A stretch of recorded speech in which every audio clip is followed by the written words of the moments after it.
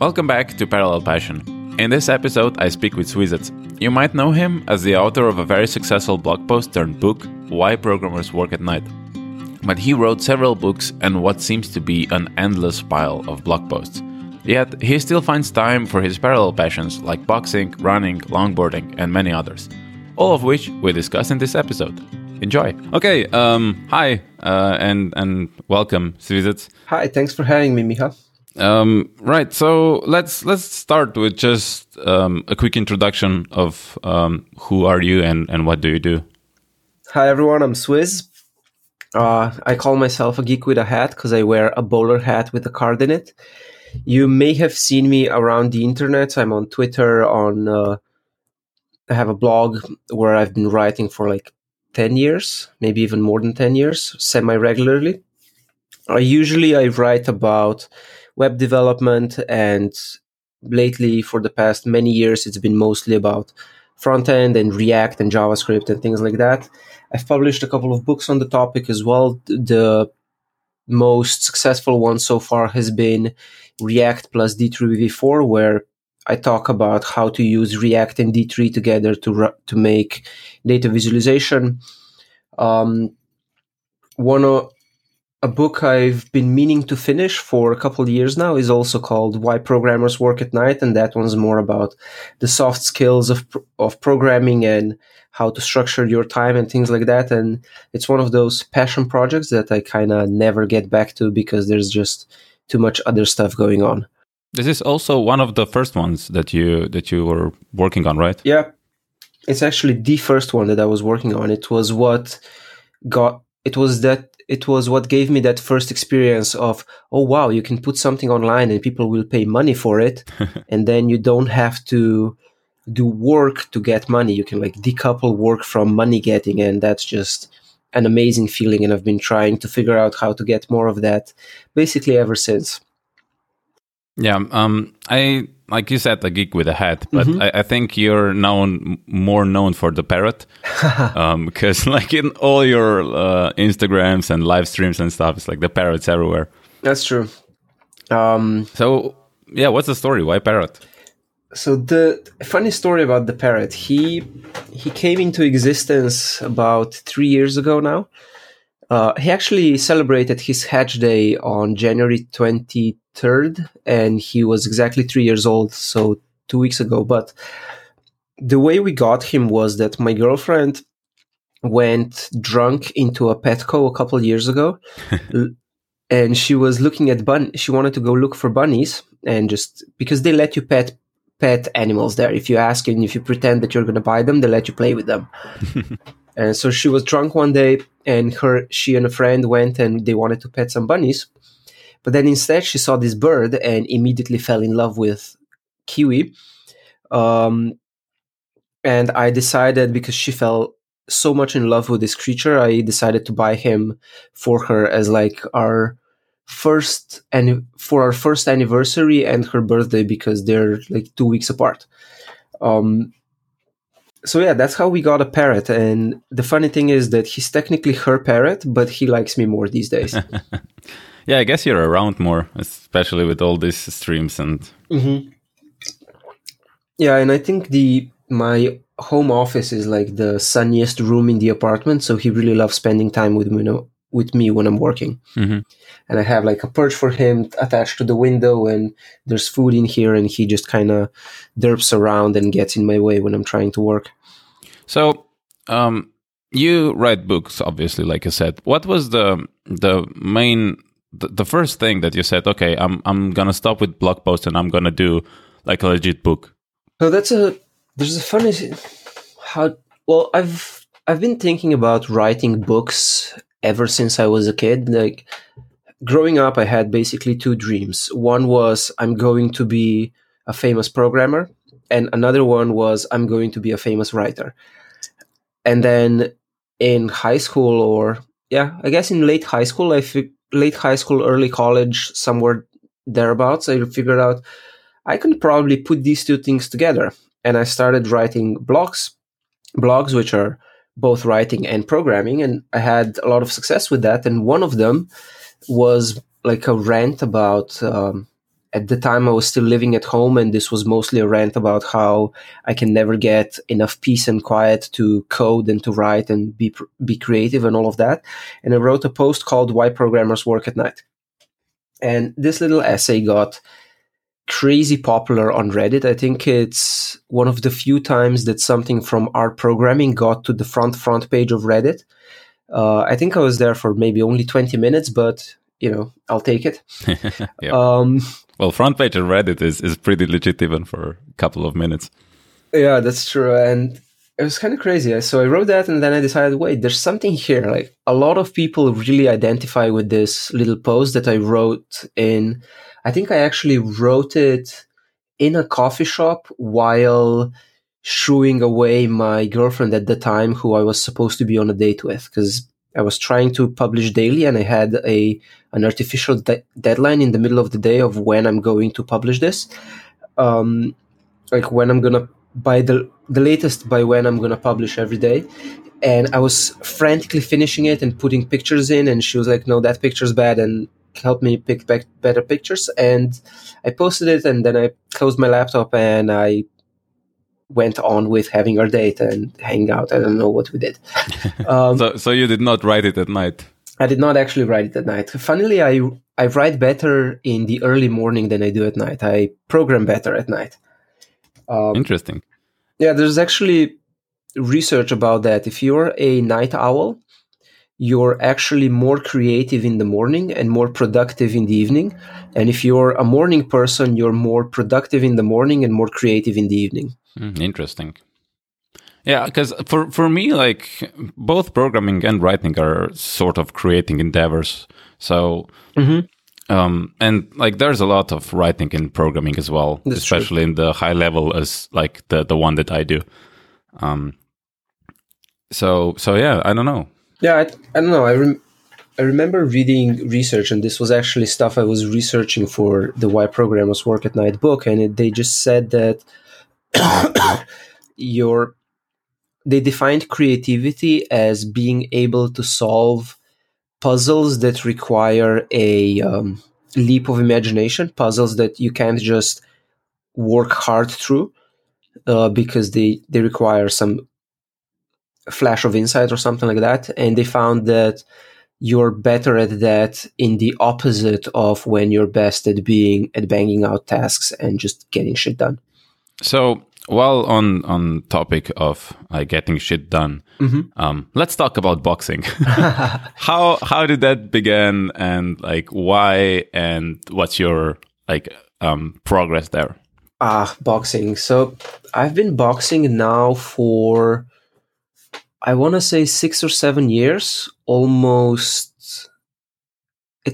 every week. I had some periods where I wasn't boxing. I had periods where I was religiously going every day. These days I'm on about 2 to 3 times a week, and I've never actually had a fight.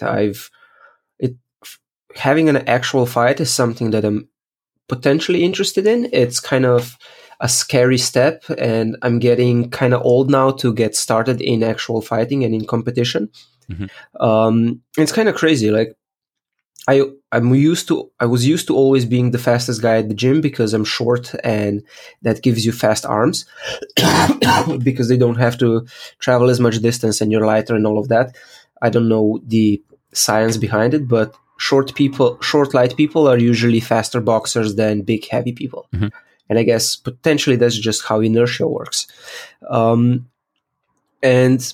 now that I've passed the magical 30 barrier, I'm no longer the fastest. It's kind of scary when you get into the ring with someone and their hands just move faster than yours do.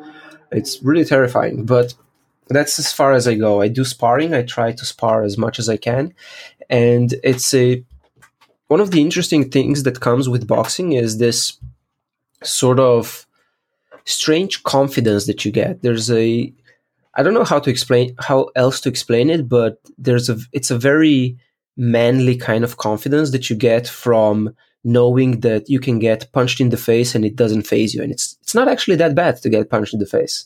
Yeah, well, I agree to disagree. I mean, have you been punched in the face? Well, yeah, but I generally try to avoid it if I can. I'm not actively looking to get punched in the head. It's true. It's not the best idea, but with boxing gloves, it's surprisingly comfy. You say that you actually want to like go for a real fight. Is there a possibility of getting like? I mean, of course, there's possibility, but what's the likelihood of like getting your head banged up as much that you won't be able to program? I'm pretty sure it's more likely that will happen on my electric boosted board. Yeah, but because the thing is, at my weight class, knockouts are very rare because the forces involved just aren't that big. Because I'm not like a heavyweight fighter. In heavyweight, it's terrifying. Literally every punch could, well, maybe not kill you, but every punch could be a knockout punch. With my weight class, I'm like under 60 kilograms, 127 pounds, something like that. You actually have to get punched in the head a lot, like many, many times before you get knocked out. And especially in amateur fighting, they're very careful. The referees are very quick to count you out. If they see you not defend yourself for 10 seconds, they will stop the fight and say you lost. Mm-hmm. It's very unlikely that you will get actually hurt. Plus, amateur fights are with headgear, so it's even more safe. Oh, right. Okay. Yeah. I can imagine that helping. I mean, honestly, you could get hit by a car just crossing the street, and that's a lot. Oh yeah, yeah. Do a lot more to. Once you get into like what could happen, yeah, then a lot of things can happen. But yeah, boxing itself is not that dangerous. Why did you become interested in boxing? Like, what was the first thing that you said, okay, I want to do this? As these stories go, I watched a couple of boxing movies, and I got really curious. It's, I don't actually know what got me into it, but I needed... Was it Rocky? Did you watch Stallone and you're like, yeah, I want to do that. I want to fight meat. I mean, have you seen how bloody he gets in that movie? Exactly. That will not get you into boxing. For me, it was actually, I think, Cinderella Man was this really good movie with Russell Crowe, and that got me really curious about boxing. And there's a gym, there's a really good boxing gym in Ljubljana that I can't I think it's just called Kickboxing Club Ljubljana. Mm-hmm. And they have a really great coach. And I was with them for many years before I moved to the US, and it's just a great sport. They teach you everything from the beginning. It's a very disciplined, and I tried it and I just fell in love, and I've been doing it forever since. And one thing I really like about it compared to other martial arts is that boxing is a very honest sport. It's just two people get in the ring, and the person who lands more punches wins. There's no flourishy kicks and spins and all these weird things and rules about what you can or can't do. I mean, there are some rules about what you can't do that are designed to protect both fighters, but in general, you have 3 different punches. You can execute them with either arm, so that makes 6 different punches, and that's it. Everything else is just combination of those 6 things and defense and all of that. It's a really nice, simple sport. But you were in a kickboxing club, so were you ever interested in doing that as well? So like actual kickboxing?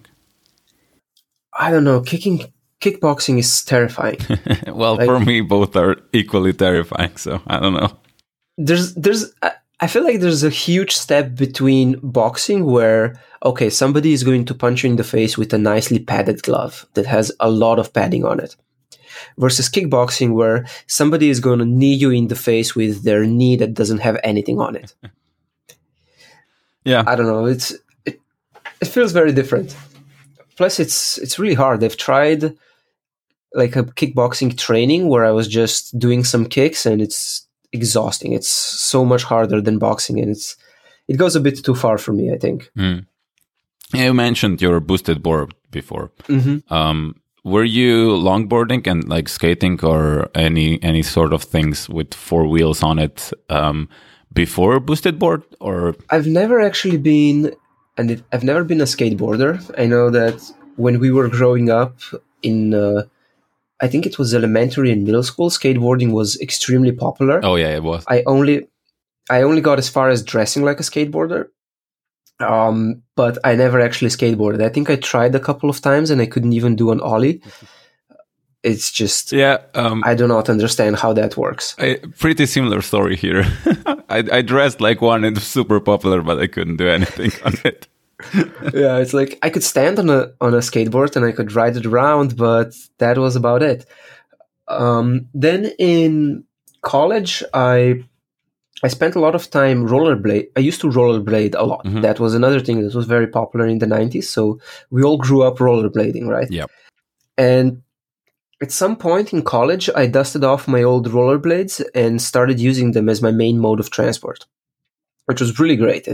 It was great for my legs. It's great for exercise, right? It is, but like once you arrive and you take them off, like it's not great. Exactly. It's so impractical. Always having to carry extra shoes and always never knowing what to do with your rollerblades. Yeah, there's a startup idea. Make rollerblades like that you don't sweat like a pig in. Yeah, so that's when I tried a friend's longboard. It seemed like that would be something cool. It's still manual; you still power it. Unlike a bike, you don't have to lock it up somewhere, and unlike a rollerblade, you don't need to bring extra shoes. You just pick up the longboard and bring it with you to class. So I tried his longboard for like a week or two, and I really liked it. And I bought my own on some German site. Where they sell cheap longboards, and I really got into longboarding, and I was longboarding for a while. Eventually, my quiver of longboards grew to I think 2 or 3 of them, and then I left them all in Slovenia and moved here.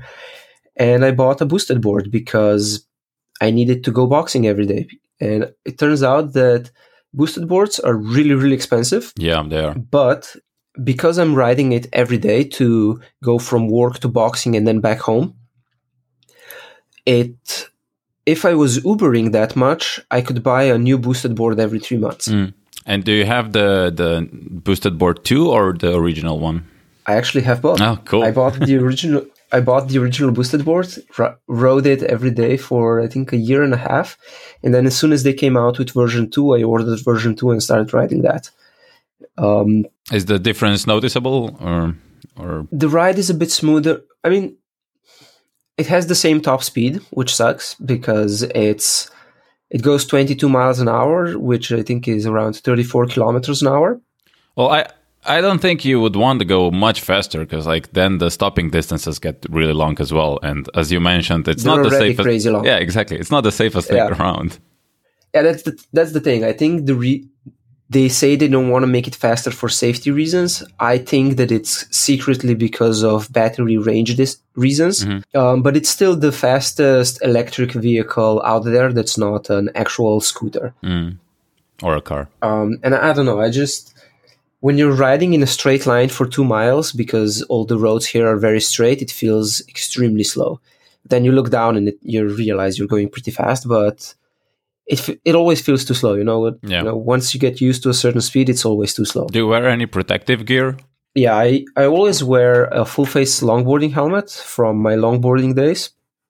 It's partially to protect me from the wind, and it has also saved my face before, where I've had a couple of crashes where without my full face helmet, my teeth would not be happy, or my face in general. Yeah, which is not a good thing in US. With healthcare, they have their. Oh, dude, everything is so expensive here. But also, I like my face, and I do not want to leave it on the road. But so yeah, I always wear a helmet. I make sure I wear a helmet. I used to wear sliding gloves, but they're very impractical, so I stopped doing that. And I don't really wear any padding because it is very unlikely that you're going to need padding on a boosted board. And that could also just be because of my extensive experience with crashing longboards going down hills where I did wear padding. Yeah, so, I mean, like you said, the roads are straight there, but I can imagine there's a lot of hills in San Francisco, or not in your commute. Yeah. In my commute, there are no hills, which is very pleasant, but there are really steep hills here in general. And the nice thing about a boosted board is that it goes up a 25% hill with pretty much the same speed as it does on flat. Oh, that's cool. Which is terrifying. Yeah, that would be terrifying. It's extremely terrifying, but also I love doing it and passing cyclists because they always get really annoyed. They get really upset when you zoom past them. Yeah. And like with zero force at all, you're not even moving you're a muscle. Chilling. You're just chilling on it. How many cyclists are there? Is it as popular as it is in Ljubljana and like Europe in general, or is it less so? It's really interesting because when my mom came to visit, she said, "Wow, nobody is cycling around here." But at the same time, San Franciscans consider cycling to be like a core part of their identity. So what I think happens here is that there's not a lot of casual cycling. Like in Ljubljana, you'll see everybody on their old bikes and just going for short rides here and there. Here, everyone who is cycling is extremely serious and gets a $2,000 bike or more. Yeah, that wouldn't fly in Ljubljana because you can get it, but you won't have it for a very long time. Exactly. And what people do here is they ride their bike only from home straight to work and from work straight home. Nobody uses their bikes for like errands and shit like that. It's purely for commute. You ride it for 20 minutes as fast as you can, basically straight to work. Then you park it in the office somewhere. They always bring it to the office, and then you ride it home. You never use it to like go to the pizza shop or go to the store or something like that, like we do in Ljubljana. Yeah, it's a very similar experience I had in Portland. I saw like a graffiti which said like Portland, the bicycle capital of the US. And I was like, this is like zero bicycles. Have you been to Europe like ever? It's right. Bicycles where? But in the morning when it's like between 9 and 10 a.m., there are bicycles everywhere. Oh, yeah. Maybe that's the difference because here they are, like you said, all the time. It's not just in the mornings. Here it's here people use them just for commutes, and I think that's the main difference. Like they're not casual. Have you ever been interested in getting a bike? They're too cumbersome, and they would get stolen at my boxing gym. Yeah, I guess longboard is much more practical. Yeah, because I just bring it into the locker room and put it there, and it's because I live across the street from work. I don't actually commute to work. I really use it to commute to the gym and back because I live across the street, but my boxing gym is 2 miles away. Right. Well, you could run there, for warm-up. It would take too long, but yeah. 2 miles is not that much. Come on. You ran marathons. I've run marathons, but it's very different when you're trying to get there really fast straight from work and you have your backpack with your laptop and all your shit. Oh, right. Yeah, no, that wouldn't fly. But if you said you live across the street, so you can easily just take your shit home. And but you know how it is. I'm sure you've experienced this where if you go home, it's very hard to get back out there. Well, I'm working remotely, so I am always home. So that's different. But for me, what I've noticed is I really have to have that gym time has to be between me and home time. So after work, I always go to the gym, and it's a nice way to relax, to refresh my brain, to give me a barrier between work and home, and then I go home. And that way I don't bring shit from the office to home. Right, which is probably smart. Yeah, because if I go, on some days I just go running after work, I don't go to the gym. And you think, oh, I'm going to go home, and I'm going to turn around, and I'm going to go for a run. Somehow that turning around always takes half an hour to 45 minutes. So you're still going for a run, even though that you said that your goal is to go sub 4-hour marathon and then stop running forever. Yeah, I know, right?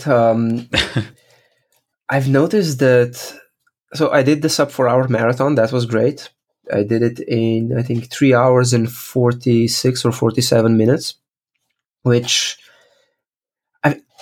it's like one of those things. It's sub 4 hours, so it's a really great time. But at the same time, anyone I talked to who actually trained for a marathon did it even faster, and it was like their first marathon, and they're like, "What?" Yeah, that's the problem with whatever. Once you get to know people who are like really into it, then of course they're gonna be better than you. Yeah. But like I think we both achieved around similar times. I think mine is also around 3:46 or something like that. Nice. And my best one. But the thing is, like, if you compare yourself with the general population, we are like a top 1%. Yeah, exactly. If you compare it to a marathon runners, we're like low. Yeah, because the general population doesn't even go run a marathon.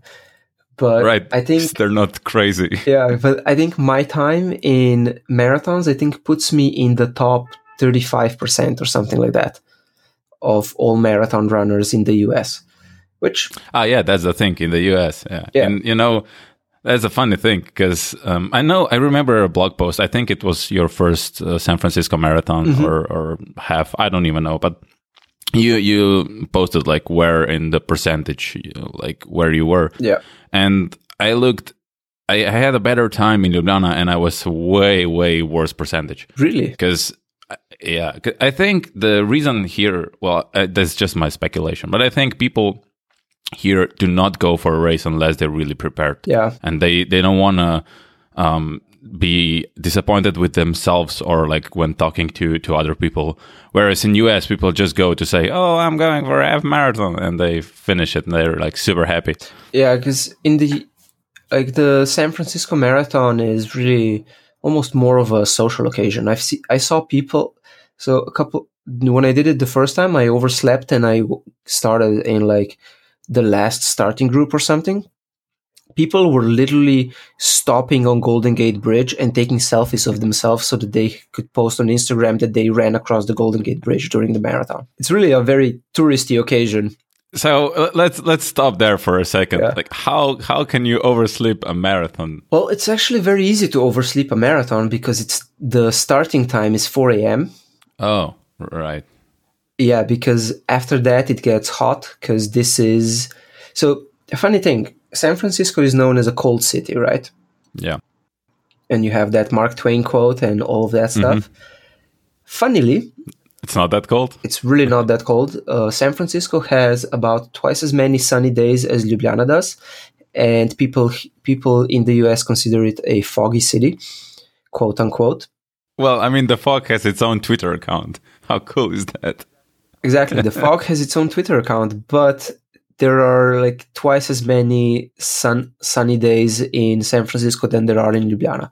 That's why I looked this up because I was always curious because people were saying that San Francisco is cold and fog, and I was like, "What the hell are you talking about? Have you seen Ljubljana? Come December, you don't see the sun for 3 months. It just doesn't show up." To be fair, like Ljubljana is in this valley, and like once it gets cold enough, it's just fog until summer. More or less. Yeah. And I know that like once it gets wet in November, the ground is basically wet until March. Yeah, pretty much. Yeah. So you don't have that here. But the thing here is that it's actually so far south. I think it's on a similar latitude as Egypt. So even when it's cold out, the sun is really strong.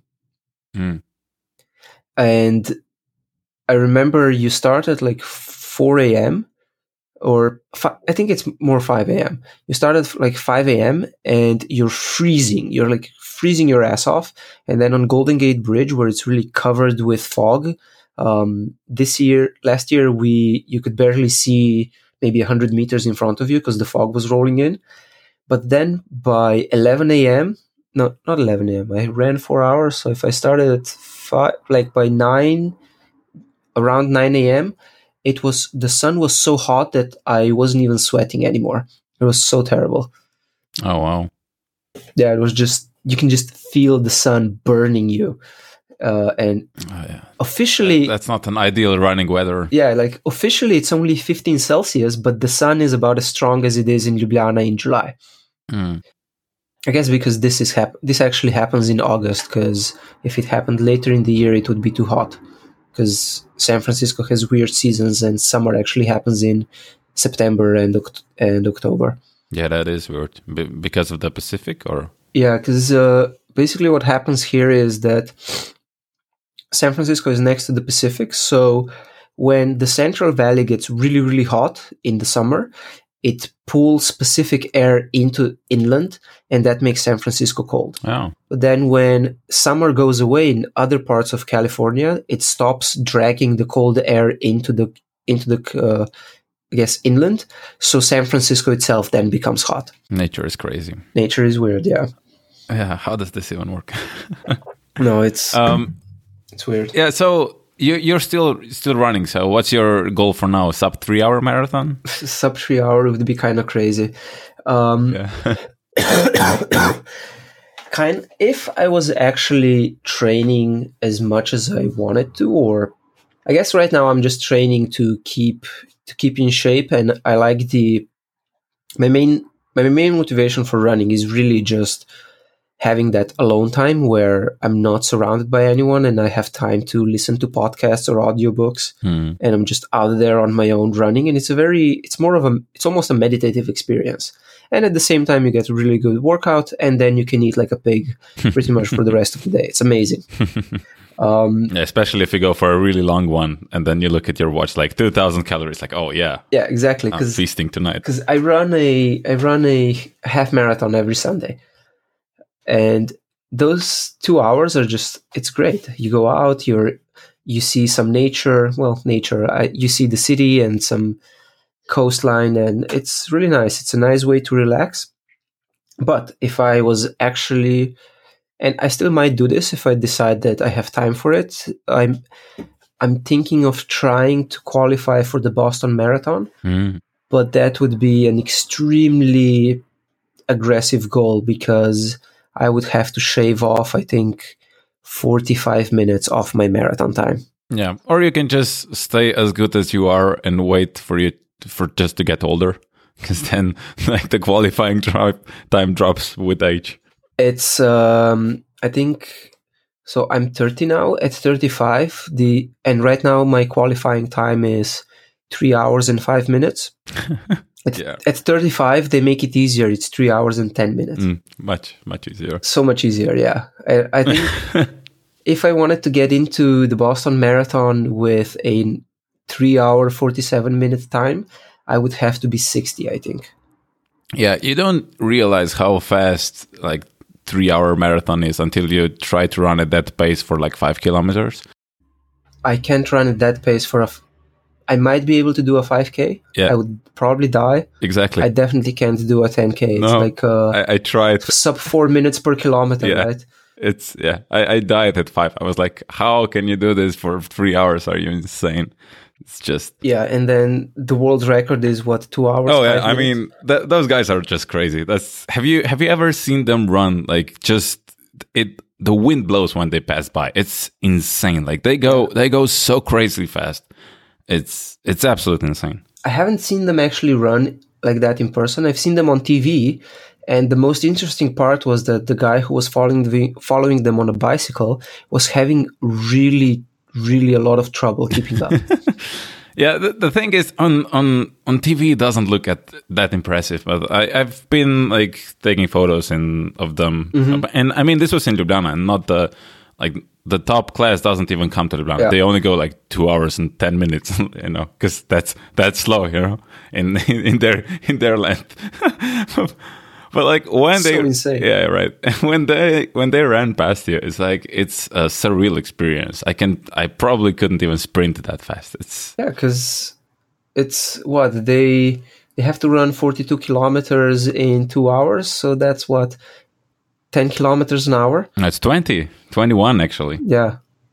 I remember trying to do that on a bike, and it's hard. Well, on a bike you can do it, but so like what? It depends on what kind of bike. Like on a bike you buy at Walmart, it's really hard. So that's around 13 miles per hour. Yeah.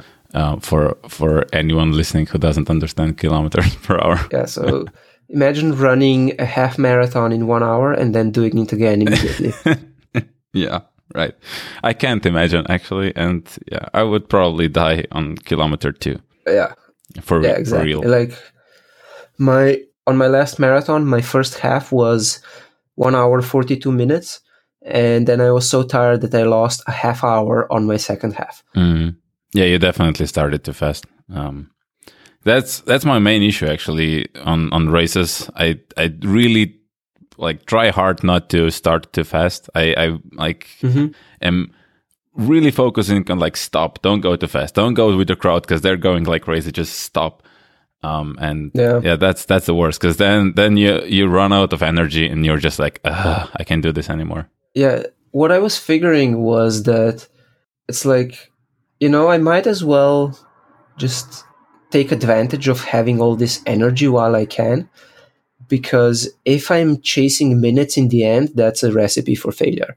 So I was trying to create as much buffer as I could so that if anything goes wrong later on, I have time. Right, but you could have just run out of energy completely and then not be able to finish. True, but I was pretty sure I wouldn't run out of energy completely, and it was actually really helpful because I ended up having to stop and poop. So it was helpful to build up all that, or when my legs started cramping up and I couldn't walk, that it was very helpful to have those buffer minutes. But maybe your legs were cramping precisely because you had that buffer. Like if you wouldn't be running like crazy, they probably wouldn't. You never know, because one of the problems with the San Francisco Marathon as well is that you have hills. Yeah, it's like a 200 or 300 meter elevation difference over the marathon, which doesn't sound like a lot, but it makes a big difference. And Ljubljana, the second part, is hilly, and the problem is with this. Now, it used to be 2 circles of the same track, but it's now, I think, for 4 years or something, it's just 1 circle for the full one. And the biggest problem is that the biggest hill, the steepest and the longest hill, is on 30K, which, as anyone knows, that's like the wall moment. Yeah. And you pair that with the longest and steepest hill, which is really not... That sounds fun. Yeah, it sounds very fun. And for me last year, actually, I had a blister and it popped at 30K. Ooh. So I had like triple the work on that hill. It was... That's crazy. Yeah, it was not fun. So, funny thing, I have never actually gotten a blister from running. My problem was I wore almost new shoes. Yeah, why? Why would you do that? I don't know why, because I'm an idiot. That's why. And I wore them too tight, so like it's hard to explain via voice, but basically on the middle of the foot, the skin was sort of chafing and then just got a blister, and I felt it. I was like, okay, I'll probably manage. And then at 30K, it just hurt like hell. And I was like, okay, probably popped. And for the next like 2K, it hurt like hell. But after that, it was fine again. Yeah, because you couldn't feel anything anymore. Yeah, exactly. It's amazing what we do to ourselves, really. Yeah, I'm still not quite sure why we do this to ourselves, but you got to do something, right? Yeah. Why did you start? I was watching a marathon in Ljubljana, and I was walking around. I was like, you know what? I want to do this under 4 hours. And that's when I started running for real. Where did the 4 hours come from? Just out of thin air? Because it seemed like an achievement. Because I figured anyone who is in their 20s can run a marathon. You can walk a marathon in 8 hours. So really the only thing that matters is how quickly you can do it. And 5 hours seemed too easy because at the time I was running a 10K in about 1 hour. So I was figuring, okay, I can run it right now. I can run a 10K in just under an hour. Probably 4 hours for a marathon sounds correct. Yeah, problem with running is distance and time doesn't scale linearly. Yes. Especially once you cross the 1 hour and a half, something like that, once your sugar runs out. Yeah, 90 minutes is glycogen storage. Yeah, I knew that was the case. So I knew that I would have to train for it and actually prepare. But I figured it was a good baseline to aim for. So you were running before because of boxing or just running? Yeah, I actually started running when I first moved to the US for a month or two because I couldn't go boxing. So I decided to just go running every day, just as a way to stay fit and to get my mental break and things like that. Right. Why couldn't you go boxing? There weren't any gyms nearby, and I was living in suburbia at the time, and I eventually did find a boxing gym, but it was like a half-hour drive with a car away. Oh, yeah. And it was just really impractical, and it wasn't a great gym. And by the time I could get to it, all the classes were over, so I just had, here are punching bags, have fun, and it just didn't work.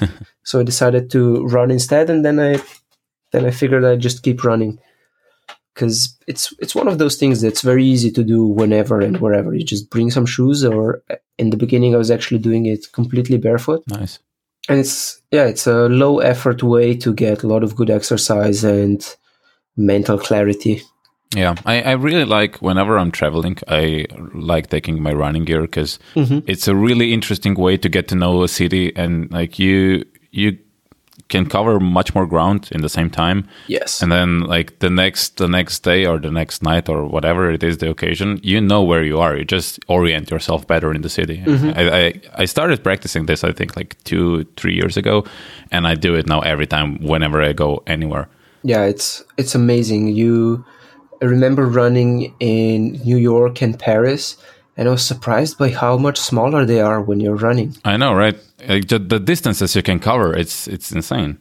Yeah, it's like I went for a run in Manhattan, and I covered pretty much the whole of Manhattan, or like the interesting parts, in an hour and a half.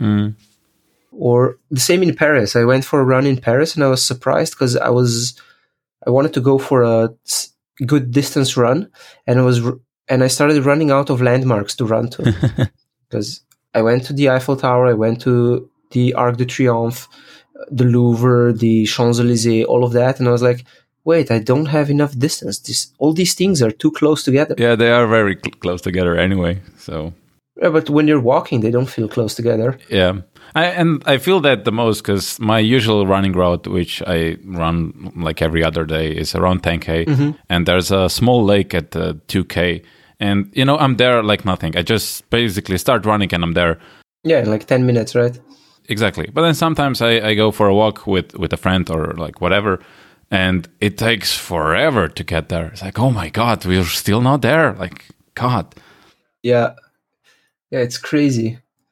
Because it's similar. It's the same here for me, because I run to the Golden Gate Bridge and back, and that's like a 2-hour run. If you wanted to walk that, I think it would take you 4 or 5 hours. Oh yeah, wow. It's crazy. And after run, when you have to get those calories back, I noticed on your Instagram you're quite a foodie, if supposedly that's the word that hipsters use now. I guess. So do you like to cook yourself? Yeah. I used to have a tradition of going out for brunch after every long run, but as my long runs got longer, it got too expensive. Yeah, brunches are like breakfast, but more expensive, right? But also bigger. It's hard to explain brunch unless you've actually had it, because the closest you can get to brunch in Ljubljana is maybe Le Petit. Yeah. Or at least from what I remember. And even that is more like an actual lunch than a brunch. I mean, there are brunch places now, okay. But the portions are still not on the size of what you would get in US. Exactly. A proper brunch here is a meal of epic proportions. It's really a lot of food. Usually these days when I go for brunch, I starve myself until like 1 p.m. and then have brunch. And then the next time I have to eat, if I'm not running, is like 5 p.m. or something, or even later. But so I stopped going to brunch. So I cook at home, and I've been doing duck eggs lately. So I do like 3 duck eggs, some sausages, a protein shake, bread. Is it because of the taste, or is it like some nutritional content in duck eggs?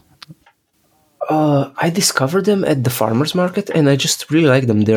They taste creamier, because the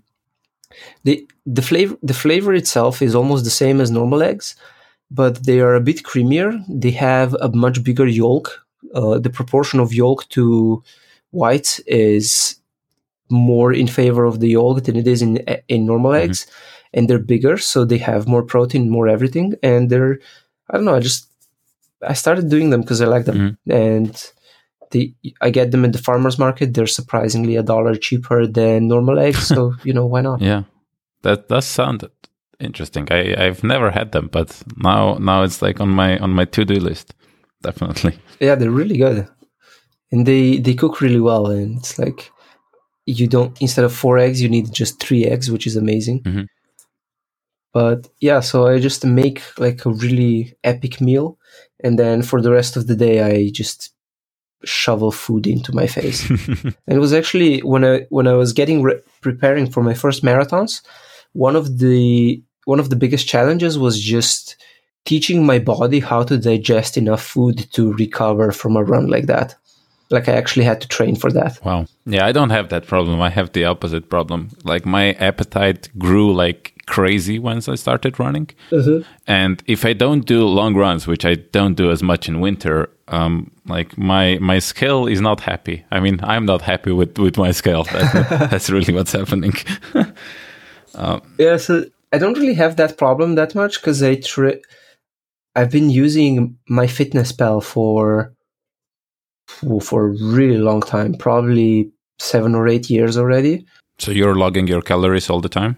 Yeah, I log my calories all the time. And it's been really helpful in curbing my appetite because if the thing says you need to eat more, I just eat more. If it says you need to eat less, I eat less.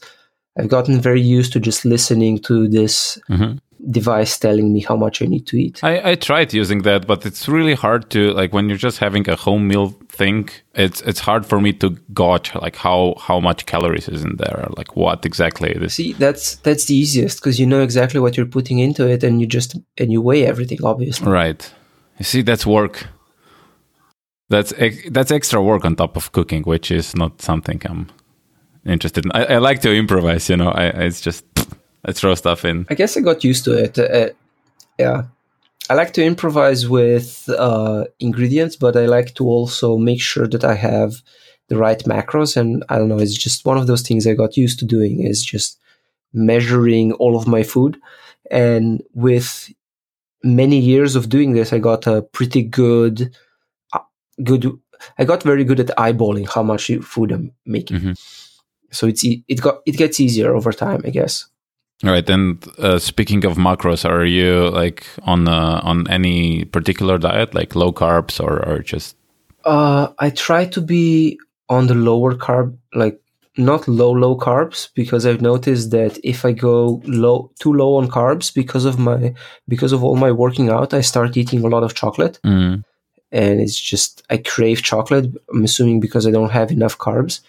Yeah, I think that just for a run, it's not that big of a deal because you usually don't go fast enough. But I'm imagining that for boxing, like a shortage of carbs can really mess with you.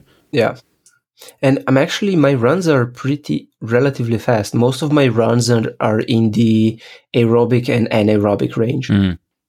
Like my heart rate is usually above 150. Right, yeah. Which is relatively high. Yeah. But so I try to eat like 30% carbs, 30% protein, and 40% fat. Something like that. Or 35 protein, 35 fat, and 30% carbs. But then it fluctuates a little bit day to day. But I'm not very strict about it. It's more a goal that I aim for. And I try not to stress too much about this stuff because you can get really carried away. Oh, yeah. But I mean, that sort of applies to anything. Like you can get carried away with anything you do. That's true. And like, yeah, I don't know. I think a lot of sort of mental diseases are connected to this. When you just go overboard and start logging everything, start counting everything, it's just not healthy. Yeah. Yeah, I think the word you're looking for is anxiety. Yes, it is. So I saw some slow cooked things. So do you have one of those fancy Wi-Fi, Bluetooth, whatever slow cookers, or do you do it the old school way? I just do it the old-fashioned way. Yeah. You turn on the oven and you put something in and you wait a long time instead of a short time. Right, exactly. It's really not that hard. No, I have no idea what the obsession with those connected tools to heat your water is. Like, It's not that hard. It's it's something that they can sell to you. But like sous vide, you don't need a sous vide machine. You just need a Ziploc bag. Yeah. And maybe like a thermometer. Yeah, or just try it a couple of times and eyeball it, and you'll get a feel for it. Exactly. Yeah. Right. So on your website, which I think like the homepage, swizzes.com, is in need of their refresh, because oh yeah, it's like there's not even a direct link or exposed link to a blog, which is, I think, the most important part of you. Like your blog is the most, like, you're really true. Yeah. Really aggressive there, and you write a lot there. And it's just like this tiny link and completely unright. And yeah, you need to refresh that. It's it's one of those things. I've been meaning to do it for 2 years, and I just never get around to it. And I'm actually thinking very strongly now of just hiring someone to do it for me. Yeah, probably best. If you want to get it done, just hire someone. Exactly. And now, and the reason I'm bringing attention to this is that on there you say that you're a digital nomad. Mm-hmm. So I imagine it's not a fresh website, but like when you were a digital nomad, or maybe you still are, what are your favorite places where you traveled to? So you see, I was kind of a weird digital nomad. I don't think I was very good at it, because I mostly just moved between the San Francisco Bay Area and Ljubljana. Right, that's not really being a nomad.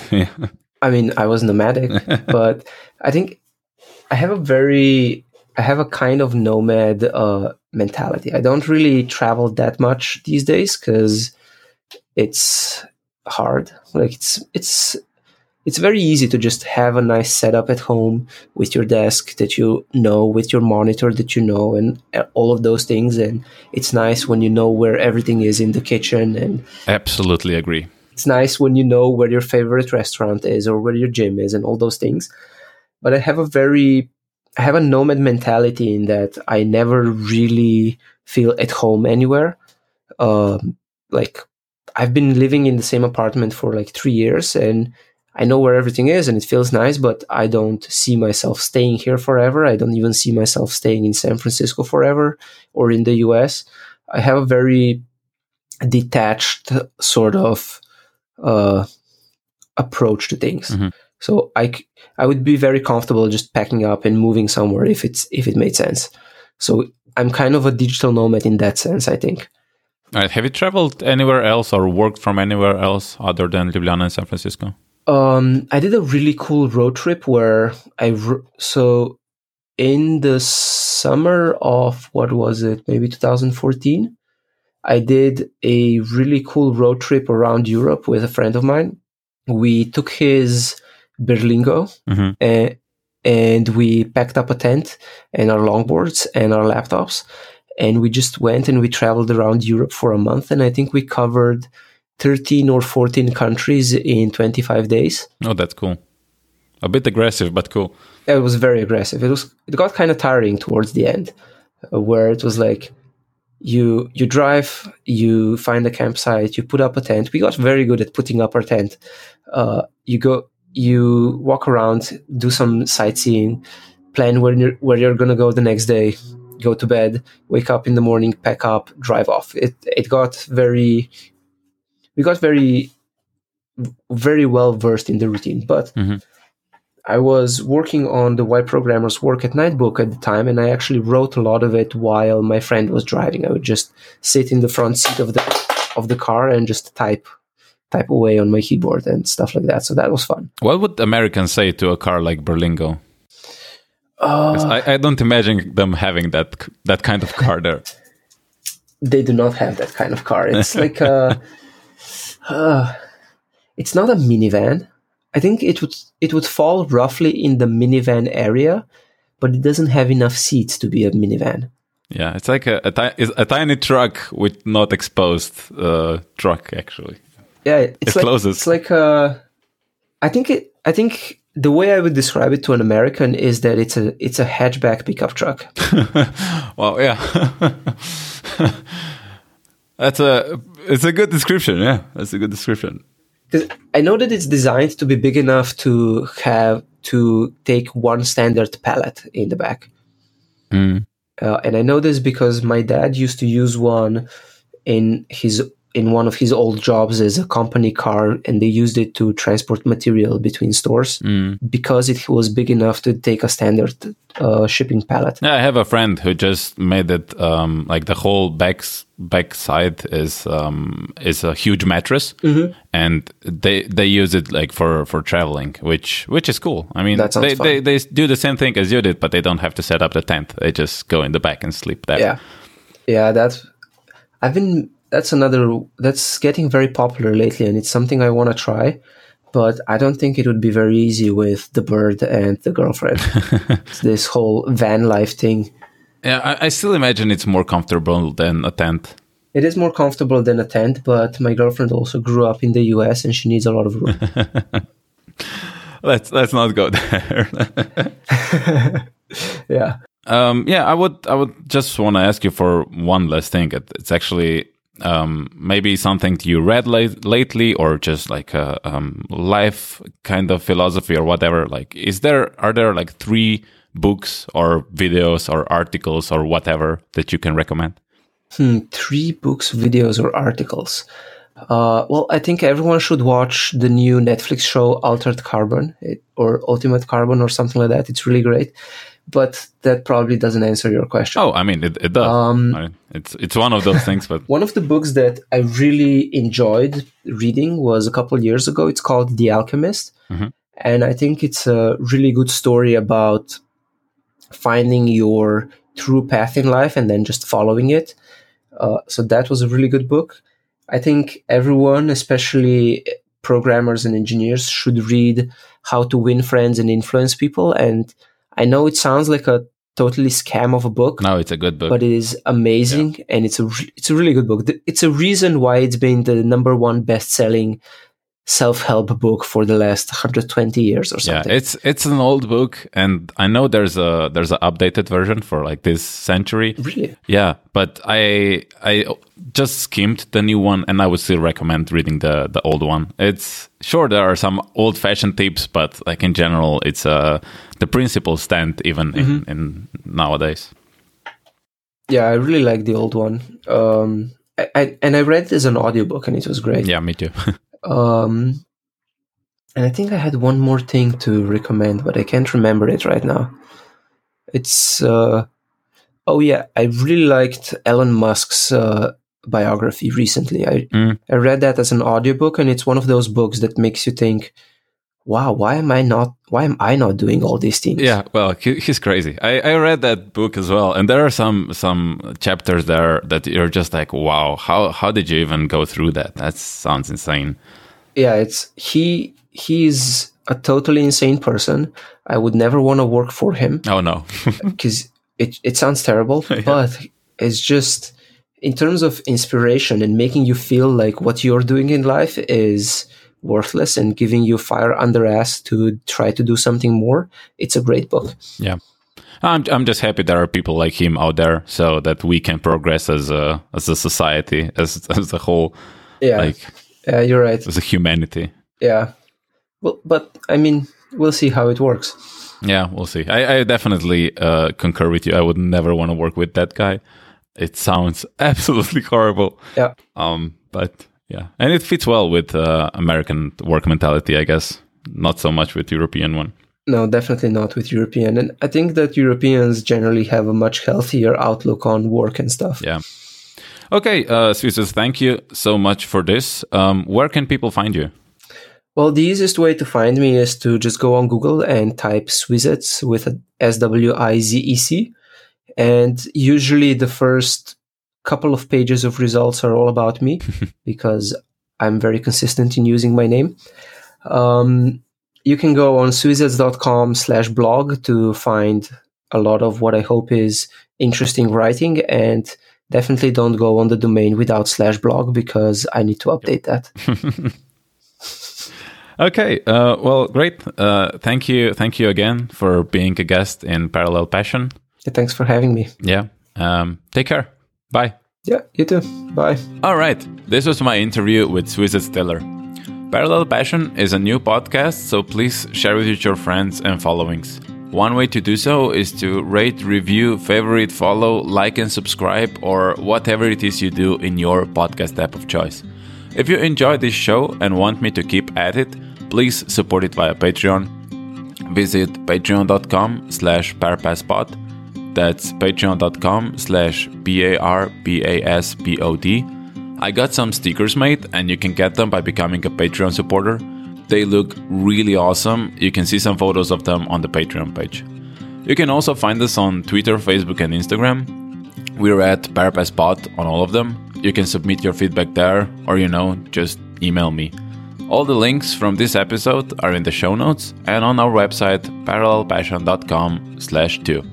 Thank you and have a passionate day.